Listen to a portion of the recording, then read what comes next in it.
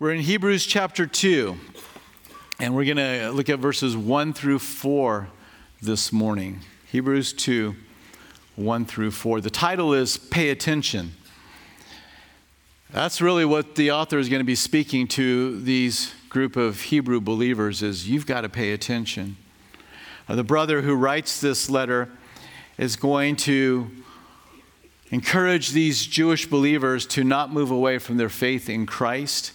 One of the things that seemed to have been a issue for them out of chapter 1 was that there were angels were associated with the giving of the law. And so all chapter 1, the author is writing to say, listen, Jesus is greater than. So we look at verse 1, therefore we must give the more earnest heed to the things we've heard. So the word is listen to Jesus, but he begins with therefore. Therefore takes us back into that chapter 1 about the angels. And what we learned about Jesus in chapter 1 is he is greater than the angels because he is the Son, because he is a creator, because he's the sustainer of the earth. He is a brightness of God's glory, his express image. He is a cleanser of our sins. And the angels of God even worship him. And even God himself calls Jesus God as he sits upon his throne. So for all of these reasons, we must listen to what Jesus has to say. Now, as we look at this phrase, more earnest heed, you have three words there in the English, more earnest heed. These are two Greek words. The first word, more, that Greek word means to, this is a word that's trying to talk about a lot of stuff. And you'll hear this I'm just simply going to read the definition. It means abundantly, more, exceedingly, much more frequently, and this is my favorite, more superabundantly. That's the idea behind more. So it's not just like add to the quantity a little bit more. No, it's like more superabundantly, trying to express how much more we need to do whatever's being talked about. And in this case, it is a more superabundant earnest heed. So earnest heed is one Greek word, proseko, and it is a nautical term, and it means to hold the ship in a direction. So if you are heading somewhere and you're in a ship, you would want to give earnest heed, proseko. You would want to stay locked on that course and not veer off. To pay attention is another way in which this word could be used. And so give the more earnest heed to the things we have heard, to the things we have heard. It is possible to listen without hearing, isn't it? Somebody said, what did he just say? Yeah, that's you. Okay. You're living proof of what I'm talking about. Don't feel bad. I am also living proof of that same thing. Just ask my wife. Football starts today. Not a good time to ask Troy a question. It's not like because I don't want to talk. It's just like I'm committed. I'm just like, I don't want to be rude. I don't want to be rude. The commentators are working hard to present something, and I want to pay attention. So, and my wife knows this, so she'll pause it to get my attention when she needs to. I don't intentionally ignore it. I just don't give super abundant heed when that's in front of me. So you know what I'm talking about, whatever it might be for you. But this is what we need to do. We need to hear what the Lord has communicated to us. Hearing Jesus without heeding Jesus is a dangerous proposition. We don't want to do that. We want to be, like James said, is that we're not just hearers of the word, but we are what? We do what the Word of God says. We follow what Jesus has to say. What does the more earnest heed look like? Well, in a word, it means obedience. You hear and you obey. If you're failing to heed the gospel message, which says you are a sinner separated from God in danger of eternal judgment, but Jesus died on the cross for your sins to take away that penalty. And he rose from the dead to give the hope of eternal life. And if you will confess with your mouth and believe in your heart that Jesus Christ is Lord and that he rose from the dead, you will be saved. You need to give earnest heed to that. More superabundant earnest heed. You've got to respond to that. You can't just allow that to be something you hear and then you do not pay attention. You need to set your direction on this. So we need to listen to Jesus. Then he says you need to do this lest we drift away, right? There's a reason why we should give the more earnest heed, lest we drift away. And so there's the danger of drifting. He's going to actually give us two verbs that are both kind of in the passive. You have the idea of drifting. That's not usually an active thing. It's a passive activity of drifting. And then he's also going to talk about neglecting. Drifting and neglecting are passive behaviors. And so we need to get active in holding the course, and we need to be active in taking heed. But this word that we use here, as you might imagine, for drift away, it's another Greek word that is used, it's a nautical term. It means to float by or drift past a ship, or to flow past as a river. And so the idea, though, with this word is it's something that happens gradual. It's almost unnoticed when you move past that certain point. It's not like a swift moving experience. It's just kind of a rock you to sleep kind of a moment. And so he's saying, be careful lest you drift away. Give the more superabundant earnest heed lest you drift past that point, whatever that point may be. This word was also used of a thief that would very stealthily move in. So it's a slow, gentle kind of a experience. But we don't want to deviate from the truth that we've been given. We want to be locked in. We want to be zeroed in on the Lord and not drift away. The warning is these things happen subtly.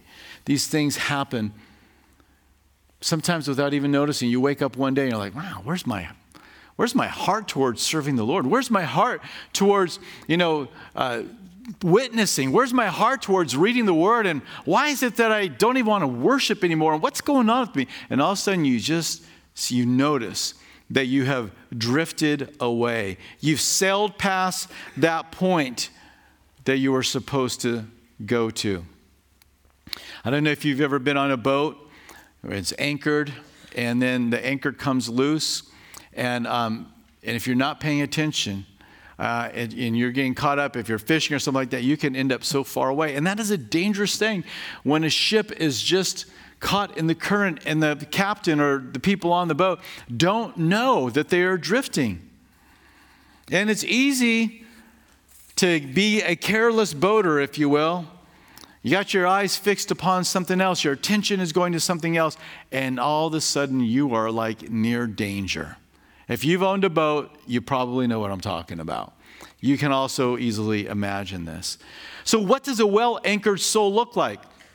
Hey, my goals are clear. My values of what is important to me, my priorities, they're so clear. I know exactly what I want to do. And my commitment, it's rock solid. I'm going to be vigilant. I'm going to be paying attention to what is going on. I'm not vacillating back and forth. The storms of life, they will come and go, but I will remain steadfast because I'm anchored to Jesus.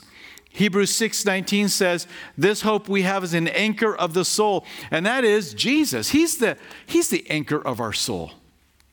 And this is where we need to be, is just locked in on him so we don't allow the current of the culture to move us along. Here's the reality.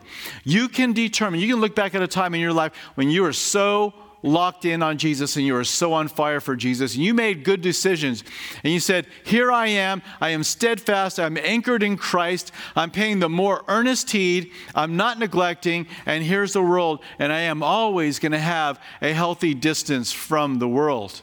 But this is what the world does. The world does this.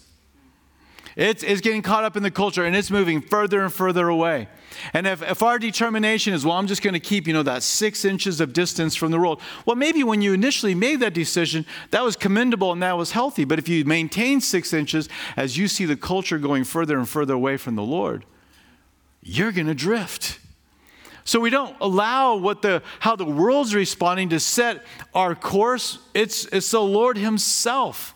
And we're anchored to that. I hope you are. Are you anchored to Jesus this morning and to his word and what he has to say? So this is how we keep from drifting. We must continually obey his word. We must be in fellowship with Jesus. We must esteem the word that's been delivered to us. And I skipped that point inadvertently in last service, but I just would pray that you would ponder this. Continually esteem the word delivered to us by him. We should be amazed that we know the route to heaven. We should be amazed that we know the creator of the universe, and we call him by name, and he calls you his what? Friend. No longer do I call you servants. I call you my friends. And so this is the word that has come to us, and this should be esteemed in our hearts and our life. It should be a pinch me kind of experience all the time. Jesus loves you. You know him. You know what his plans are for you. Don't allow the moving culture to be your fixed point. Let them do what they're going to do. You remain steadfast and don't drift. In verses 2 and 3, we come to this point of dangerous neglect. It's that second passive activity. So the first one is don't drift, and he's worried about them drifting. But here the exhortation is of dangerous neglect, which is closely, it's the same thing, just kind of phrasing it differently. But let's read this verse. It says, "For if the word spoken through angels proved steadfast, and every transgression and disobedience received a just reward, how shall we escape if," and here's the word, "we neglect so great a salvation?" Now, the writer opens up with this conditional clause, if the word spoken through angels proves steadfast. Now, when you see the word if, there's many different ways in which the word if, the conditional clause, is used in the Greek language. And so sometimes you might read if and maybe it's not. Maybe so, maybe no. That's not the way this if is being used. Specifically, it is a clause that means what's being stated is assumed to be true or is true, and it is true for the sake of argument. So there's a force behind this word if. And so you might read it like this. For if the word spoken through angels proves steadfast, and boy, it has. That's the force behind this if. Not like if and maybe it did, maybe it didn't. I don't know. Did the law that came through the angels to Moses, was that something that had consequences associated with it? Oh, yeah. Have you read your Bible? Have you read the Old Testament? So many examples of those that disobeyed and the consequences. Exiles that happened to an entire nation. So yes, the word spoken through angels did prove steadfast, and every transgression and disobedience received a just reward. F.F. Bruce says the sanctions which attended the law given at Sinai were severe and inescapable. Every commandment had the appropriate penalty prescribed for its infringement. And for those who deliberately and of set policy defied or disregarded the law of God, there was no reprieve. There was no way to get that right. For such behavior, the death sentence was fixed in advance. This is meant to sober, right? Yes, the message that the angels helped to mediate and bring to Moses, and he shared, well, there were consequences for it. Severe consequences for disobeying the law of the Lord. He said, well, if that's true and that came through angels, what do you think the case is going to be of the consequences for disregarding Jesus, neglecting what Jesus has to say? This is an argument from the lesser to the greater. Angels being lesser and having an associated judgment, the greater being Jesus. And you know that if there is a judgment associated with the lesser, there certainly is going to be a judgment associated with the greater. And so you don't want to neglect this. He's encouraging them, of course, to remain steadfast. He says, how shall we escape? Escape what? Well, the consequences, the just reward for neglecting Jesus. Here's the reality. If you say to the gospel message, I don't want Jesus, I don't want to have one way to get saved, I don't want there to be one person like him, I want to be able to do however I want to. Well, if you neglect that, and if he is true, and he is, then there is no escaping the judgment that's coming.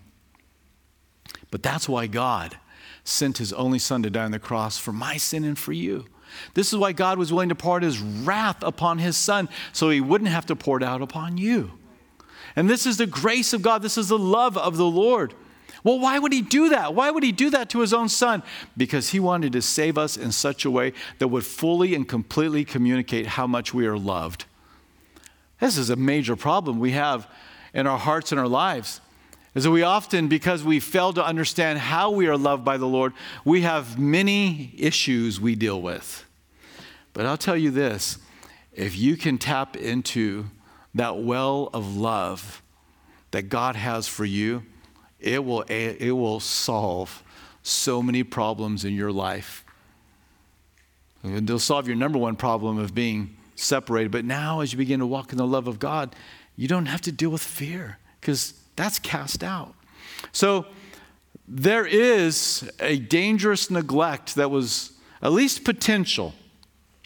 How far along they were in this, we don't know, but it was something that caused him to write and say, don't neglect this. And I would say, don't neglect what the Lord is saying to you. Pay careful attention. So time for a little Boomer story. It's our dog, all 14 pounds of him. This guy can neglect like it is an Olympic sport. I mean, he can ignore better than any created being on planet Earth. It's amazing. I can try to get this dog's attention. I mean, he can be like right there. It's a min pin. Don't buy one. We love him. We love him, but read what a min pin is. And I'm telling you, this is exactly what he is. And so he's very stubborn, really super smart. And everything's on his own terms. And so he can be sitting right here, and I'm like, hey, come here. No, I can call him over, and he will just look straight ahead. It's like, I don't hear you. I know you're there, but I'm not paying attention. And he will neglect. He will not give the more earnest heed to me until I walk over. And I cannot even be intentional in this. I can walk over to where our car keys are kept. And if I go and I go to grab the keys and I hit his little bowl, that's a treat bowl, that dude will come flying from the other side of the house, running full speed, and will come in and just kind of slide right in there on that vinyl plank flooring and just be right there. He will look at me with both eyes. He'll cock his head, ears go up, paw up, and like, hey, how you doing? Now all of a sudden, he is fully locked on me. He is more superabundant, giving them more earnest heed. And I couldn't even get him to look at me 5 minutes earlier. Not even look at me. And now I've got his attention. And with that little treat, I can say, lay down. Stand. I don't even have to say words. I can just do my hand down. I can do my hand up. I can say, spin this way, spin that way. I can throw his treat somewhere on the floor, and I can do the hand. And he'll stay there. This is a smart dog. But he can neglect me when I'm not having something that interests him. And does anybody else have a dog like this? Does anybody else have a teenager like that? That's not fair. Don't raise your hand. Put your hand down. That's not nice. So you know what I'm talking about though, right? But we should be locked in on Jesus. He has all the good stuff. He's given us the very best, and I should want to hear what he has to say.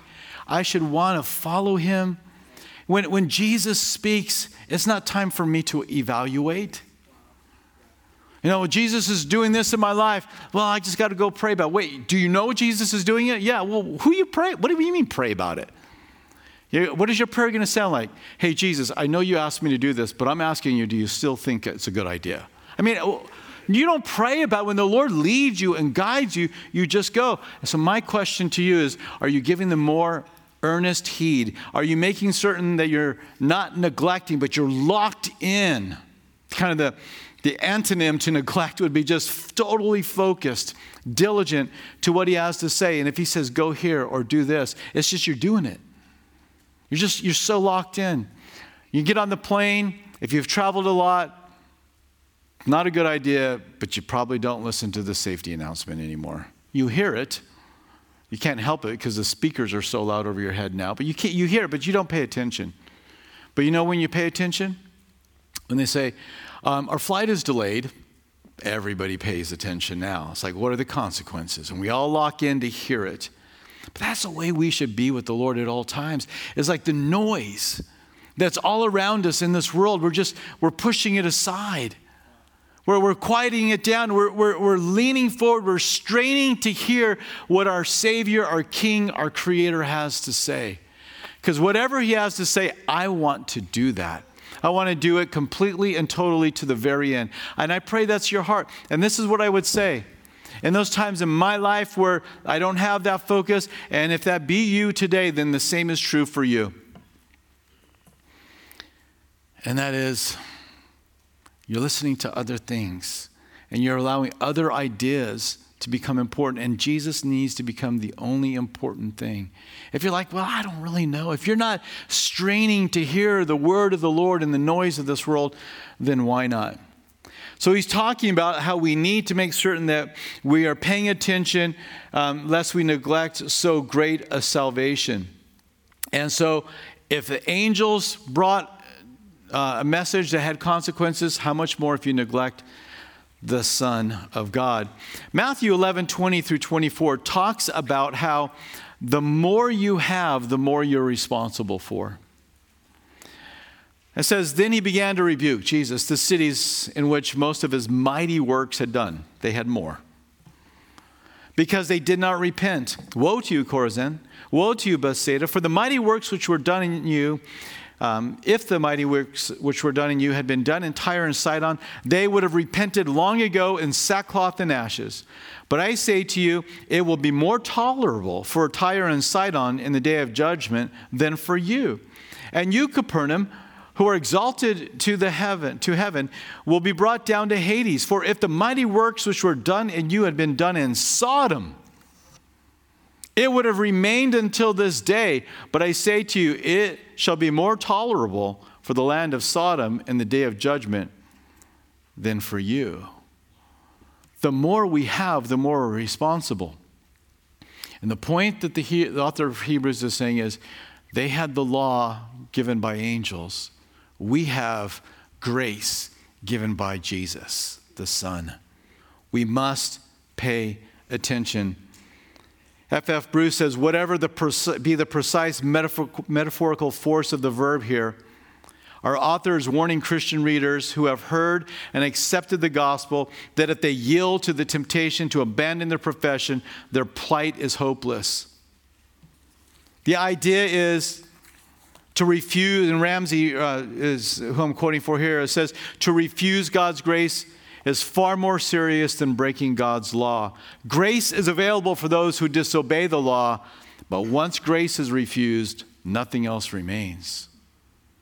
Yeah, they might have broke the law under the old covenant, but there was a hope of grace. But if you reject grace in Jesus Christ, what do you turn to now? There's nothing left. There's no one else. There's no other plan. Jesus is the fulfillment of the plan. Jesus is the fulfillment of all the bulls and the goats and the lambs. He is that final sacrifice. He is the Lamb of God. And if you go back to that, which is no longer in force, it's not going to work. It's like going to a socket that's been disconnected from power. At one point, you could have done a lot of things through that. But once it becomes disconnected, it is useless. And the law is useless because it's passed away. And now it is a message of Jesus and his grace. So pay more care, the more earnest heed. Proverbs 4:20 through 22. Now, when the writer of Proverbs wrote, he certainly was not thinking of the gospel of Jesus Christ. But boy, it applies here. My son, give attention to my words and incline your ear to my sayings. Do not let them depart from your eyes. Keep them in the midst of your heart, for they are life to those who find them and health to all their flesh. If you're living your life without being mindful to what God has said through his son, Jesus Christ, not only in the gospel, but now as a believer, how he wants us to live for him, then it's time to pay the more earnest heed. We close there in verses 3 and 4. And he is going to speak of this great salvation message and how certain it is. How shall we escape if we neglect so great a salvation, which at first began to be spoken by the Lord, by Jesus, and was confirmed to us by those who heard, Peter, John. God also bearing witness both with signs and wonders, with various miracles and gifts of the Holy Spirit according to his will. We have a great salvation. It is you are forgiven of your sins in Jesus Christ. Jesus has gone to prepare a place for you. He sent his Holy Spirit, the third person of the Godhead, and he dwells within you. He's going to come and he's going to take you to himself one day.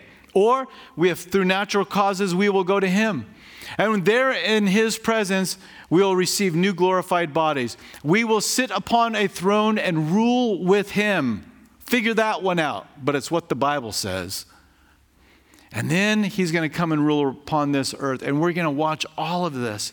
This is a great salvation that we have been given. And there's nothing else like it. And there's nowhere else you can go. And he says this word of salvation has been confirmed there in verse 3. Spoken by the Lord and was confirmed to us by those who heard. It's a certain message. You can bank on this. The word for confirmed here means to make firm or reliable so as to warrant security. The gospel message warrants your obeying it. It's secure. You can trust this message that has come first from the Lord, then through the apostles, the disciples. But not only that, but then it's also confirmed with the supernatural signs, wonders, miracles, gifts of the Holy Spirit. You have a gift. If you're in the body of Christ, you have a gift of the Holy Spirit. You read through the book of Acts and you see how it was confirmed with all of those miracles and signs and wonders. And it did not and is not limited to just the opening century of the church. Read it. It may not be what your theology says, but read the Bible.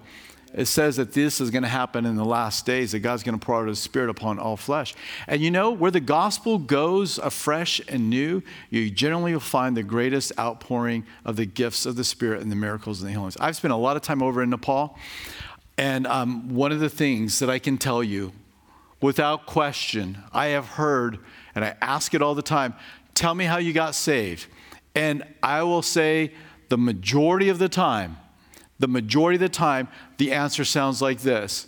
Well, I was worshiping this God in the name of the god or goddess, and I got really, really sick. And a Christian came and said, you know what? You need to put your faith and trust in Jesus, and Jesus can heal you. And they prayed for me, and I was healed. And I realized that was the true and living God. So I stopped following them. The witch doctors couldn't help me. And so now I'm a follower of Jesus Christ. Or it happened to my family, or it happened to my village.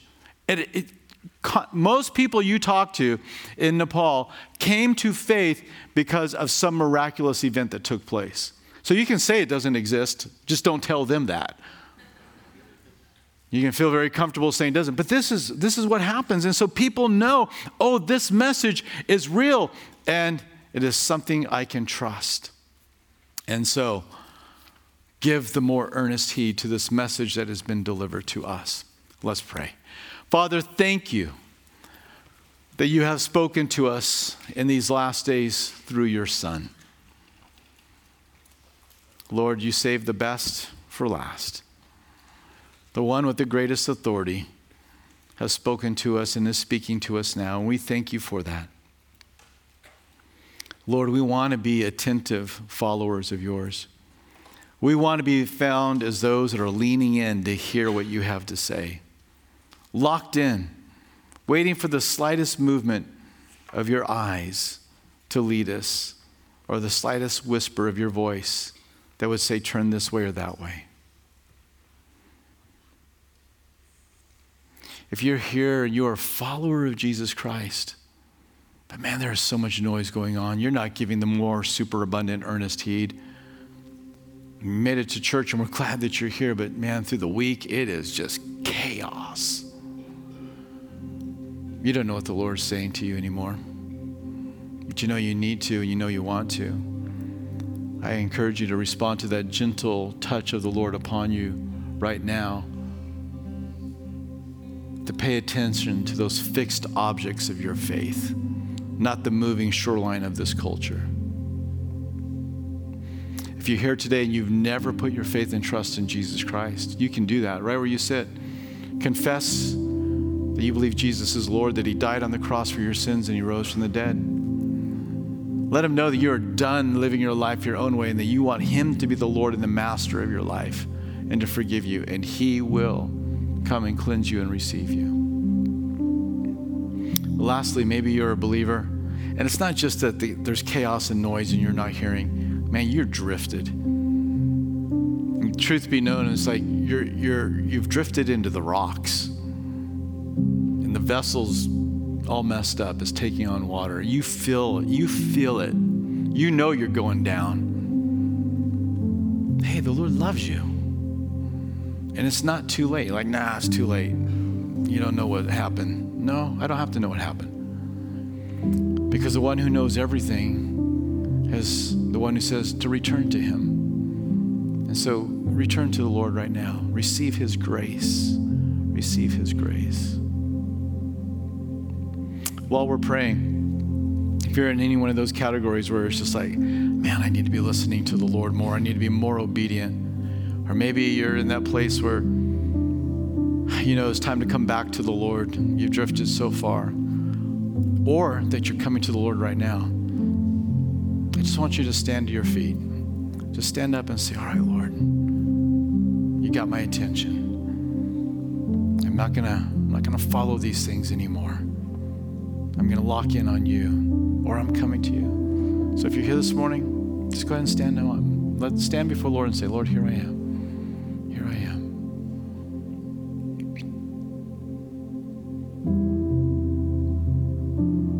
I know the Lord's speaking to some of you, and some of you are in a good spot. You're in the right spot.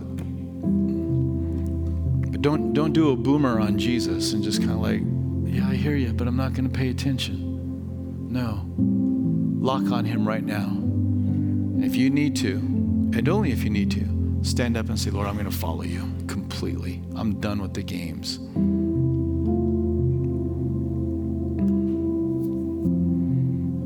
Lord, you are good and you're gracious, and we love you.